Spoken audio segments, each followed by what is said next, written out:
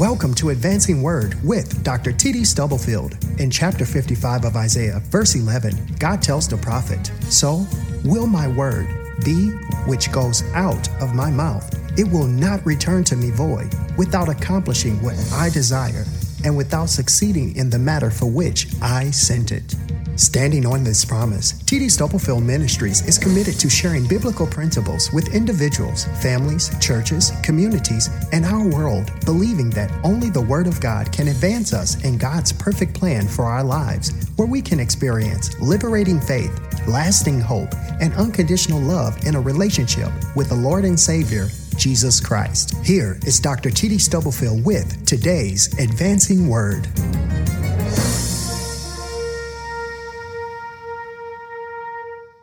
I want to share a word this morning from the 21st chapter of Isaiah. As you find the place, Isaiah 11 and 12 in the New International Version, Isaiah 21 verses 11 through 12 is the focus this morning. I'm reading the New International Version. An oracle concerning Duma. Someone calls to me from Seir. "Watchman, what is left of the night? Watchman, what is left of the night?" The watchman replies, "Morning is coming, but also the night. If you would ask, then ask, and come back yet again." Amen. May the Lord bless his word. I want to preach a little while from this text. Its larger context in the canonical scripture. I want to lift the thought, making it through the night. I want to talk about making it through the night. Nestled in the interior of a devotional reading was the phrase, "the dark moments of our lives." The author's inference was that God uses our difficulties, our struggles, and our challenges to accomplish his purposes in and through us and to perfect our faith. In the Bible, trials and tribulations are often associated metaphorically or symbolically with darkness or with the night. The experience and endurance of these seasons, these night seasons, come only to make us strong. The phrase "dark night of the soul" has a rich legacy in the history of the church. It is the title of a poem written by a 16th century Spanish poet and Catholic priest, St. John of the Cross. The poem "Dark Night of the Soul" narrates the journey of the soul from its bodily home to its union with God. The journey occurs during the night, which represents the hardships and difficulties the soul meets in the world en route to the light of the union with the Creator. Rather than being the source of devastation and despair, the dark night of the soul becomes a blessing in disguise that deepens one's relationship with God.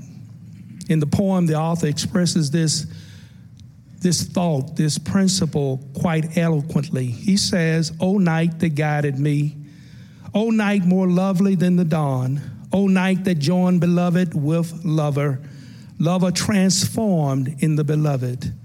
Upon my flowery breast kept holy for himself alone, there he stayed sleeping, and I caressed him, and the fanning of the cedars made a breeze." Someone here today may be experiencing a dark night.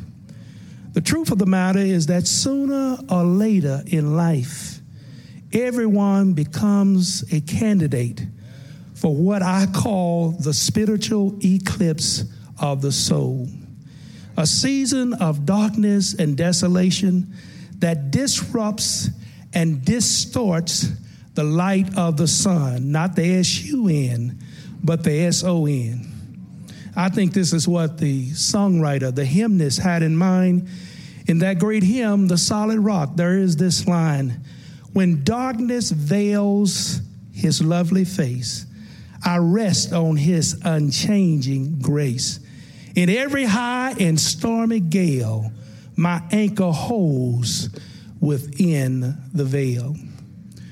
The Edomites certainly were experiencing night, and to their situation, the prophet Isaiah spoke a word in due season.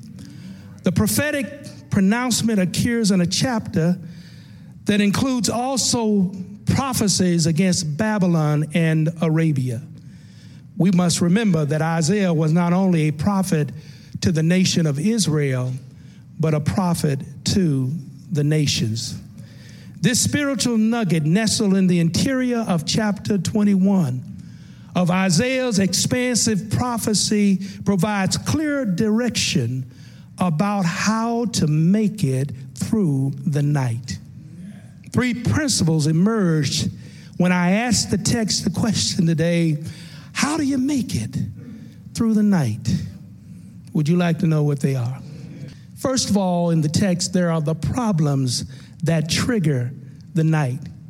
In the immediate confines of this text, the experience of night and darkness in life and in the spiritual realm often comes couched and covered in the fabric and fibers of our misfortunes and hardships that are precipitated by our lack of faith or disobedience. The nation of Edom was experiencing difficulty and despair because they taunted and teased the Israelites during the Babylonian captivity. These descendants of Esau, near kinsmen of the nation of Israel, these descendants showed no empathy or sympathy for the plight of the Jews. By their callous words and their cruel response, they only intensified their sufferings. The night of spiritual corruption and corrosion can easily fall on us as well when we shake an angry fist of defiance at God by our words or our deeds or by both and say, God, I don't want to do it your way. I want to do it my way. The trying experiences of life can also be channels and conduits that trigger our experience of night. What I call the deadly D's: death, disease, divorce, despair, depression, debt, and disappointment happen to all of us. Nobody is exempt. It can happen to all of us and usher us into the darkness of a night. Trials and tribulations we experience that triggers night in our lives can and do serve God's purposes. You know, I connected this principle with a recent reading of Daniel chapter 3, which records, and you're familiar with the story, how 3 Hebrew boys were thrown into the king's fiery furnace for refusing to worship the golden image which he had built. Their commitment would not subsidize condescension and conformity, even when faced with the most dire of consequences. The sentence was carried out on these courageous couriers, and they were bound hand and feet and thrown into a fiery furnace. But while they were in there, the king looked and he saw a divine presence in the furnace. The way the king described it is that it looks like one of the sons of God. My brothers and sisters, we never go through the night by ourselves. The prisoners were walking around in the flame, and this is what got me when I read it. I've read it many times, but this is what jumped out at me. They were unbound and they were unharmed. Unbound and unharmed.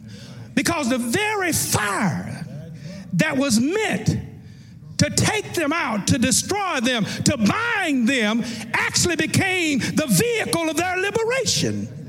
Sometimes God's got to put you through the night, put you through the flames to burn off the stuff that holds you down, that keeps you and me from going to that next level. and he burns up the things that perhaps the writer of Hebrews was talking about, every weight and the sin that doth so easily beset us. So I hope you see the problems that triggers the night. But then there's the preacher that translates the night. The preacher that translates the night.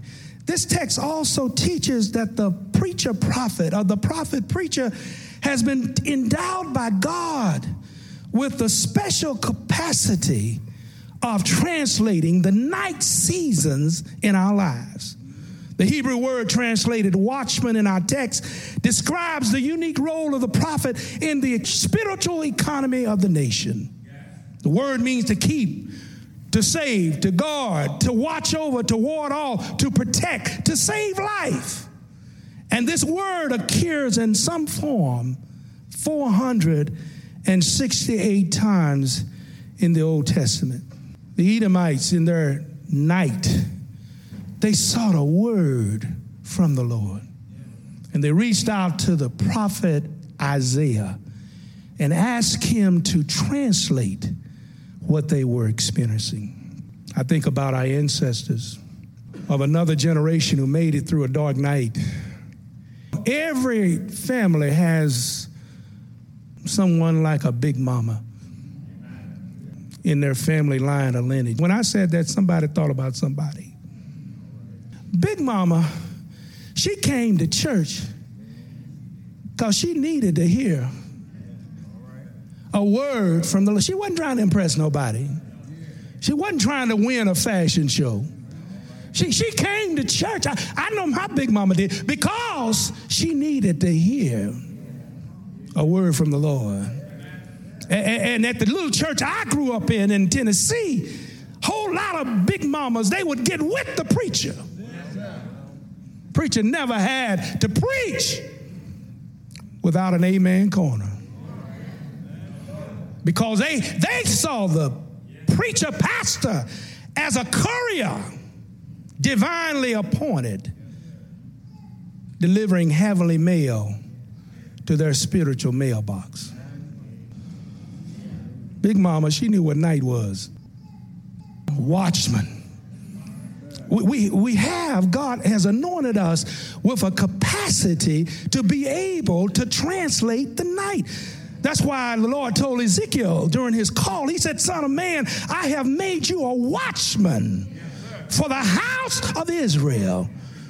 Preacher is uniquely called to translate the night because he's conversant with the night.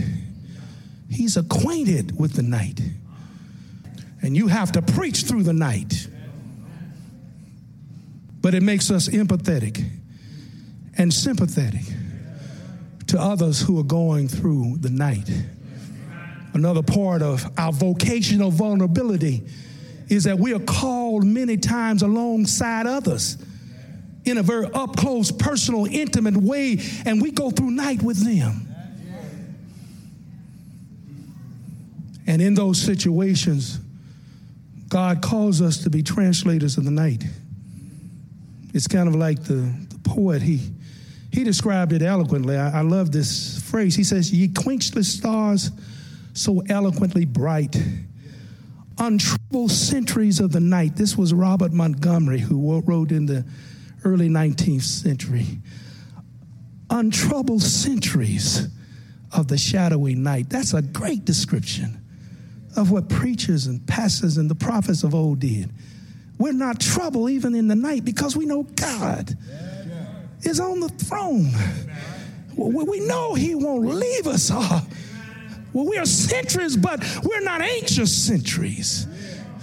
We're not worried centuries. We're not anemic centuries. We're untroubled centuries because we've seen God work it out too many times.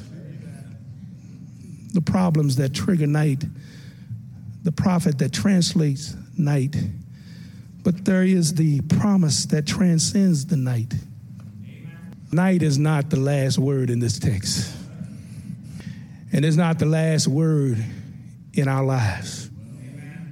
The prophet ends by offering a ray of hope to the Edomites who repent and return. He tells them And by extension, he's telling us morning, but morning is coming. Morning always follows night, just like the calm follows the storm. Listen to the text again in the Message paraphrase. The night watchman calls back, morning's coming, but for now it's still night. If you ask me again, I'll give you the same answer. If you're going through your night, I'll say morning is coming. I know it's still night now. The problem hasn't been solved. In fact, it seems like it gets worse, but morning is coming.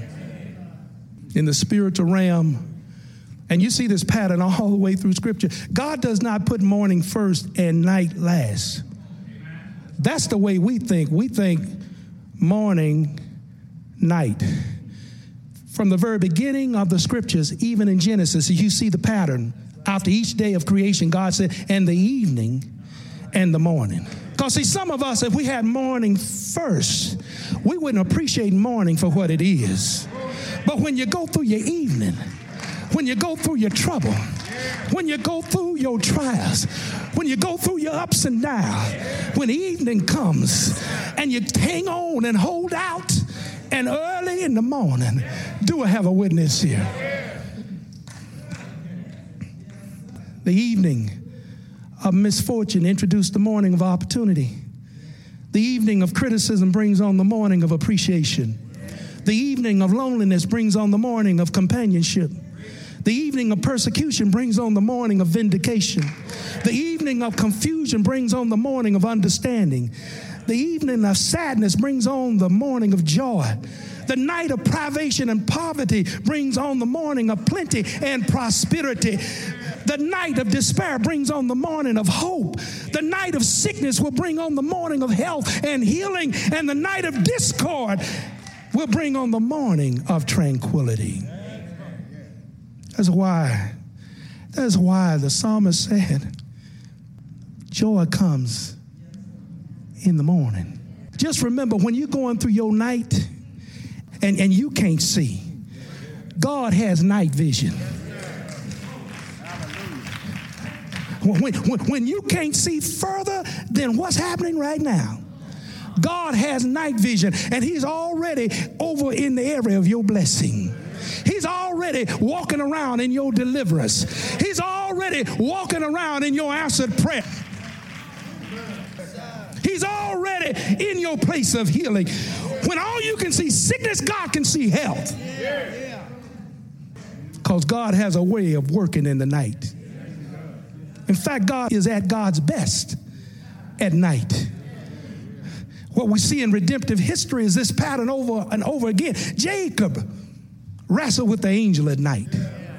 Israel departed Egypt at night. God led the Israelites in the wilderness with a pillar of fire at night. Dew fell on the Israelite camp at night and left manna as food in the morning. King Solomon dreamed at night. Job, in the midst of incomprehensible suffering, sang songs of the night. At Belshazzar's palace, a hand wrote on the wall at night. The will of God was revealed to Daniel in a dream at night. When Jesus was born, the shepherds watched over the flocks in the field at night. Nicodemus came to Jesus by night. The soul of the rich fool was required at night. The apostles were released from prison at night. Paul had a Macedonian vision at night. In a Philippian jail, Paul and Silas sung, and the jail rocked at night. Morning is coming. There's no such thing as nightless mornings or morningless nights. You can experience night and morning at the same time. That's why weeping may endure for a night, but joy comes in the morning time. For every nightfall, I I've had. I can tell you about the morning that followed. For every nightfall I've experienced, I can tell you that Jesus worked it out. If you see me crying and ain't nothing sad, it's only because I'm thinking about the mornings when God looked beyond my faults and saw my every need. The darkest night that history ever saw was on Calvary. Yes, he was crucified early in the morning. Around 9 o'clock, he was strung up on an old rugged cross. We celebrate what he did then. Around 12 o'clock, God showed us he's an expert at working in the night. He put goggles over the sun. He told the earth to rock and reel.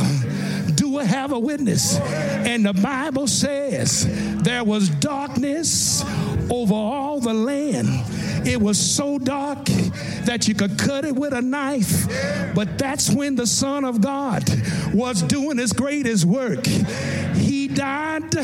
Yes, he did. The night of sin, guilt, and shame was eclipsed by the morning of unconditional love, of grace and mercy. The night of weeping was eclipsed by a morning of joy. The night of divine separation was eclipsed by the morning of an unrivaled intimacy. The night of condemnation was eclipsed by the morning of justification. And the night of death was eclipsed by a morning of resurrection. I'm so glad I can celebrate right now. I can say all right, even though it might be night, that if I hold on and hold out, morning's coming, morning's coming, morning's coming. Sure enough, the Bible says they put him in a borrowed tomb. There was darkness all around, but he stayed there. And the morning of mornings came that day. Early that morning, he got up. Didn't he get up? Is there witnesses in the house that he got up? He got up. He got up. Yes, he did. With all power in his hands. And let me tell you something. If you're going through a night right now, I don't know what it is, but you know what it is. Hold on. Hold on. Hold on. Child of God, because the morning's coming. Because he lived. Because he lived. Because he lived. I can face my night. Because he lived. Because he lived. I can face my trouble. Do have a witness here. Do have a witness here. You have been listening to Advancing Word with Dr. T.D. Stubblefield. We pray that you have been encouraged with what your ears have heard and your hearts have felt. Explore our website at tdstubblefield.org for more information about us and to obtain resources provided by T.D. Stubblefield Ministries. Until next time, be blessed and remember to stop stressing and start stepping, advancing in faith, hope, and love by reading and applying the Word of God so you can stand on certain truth for uncertain times.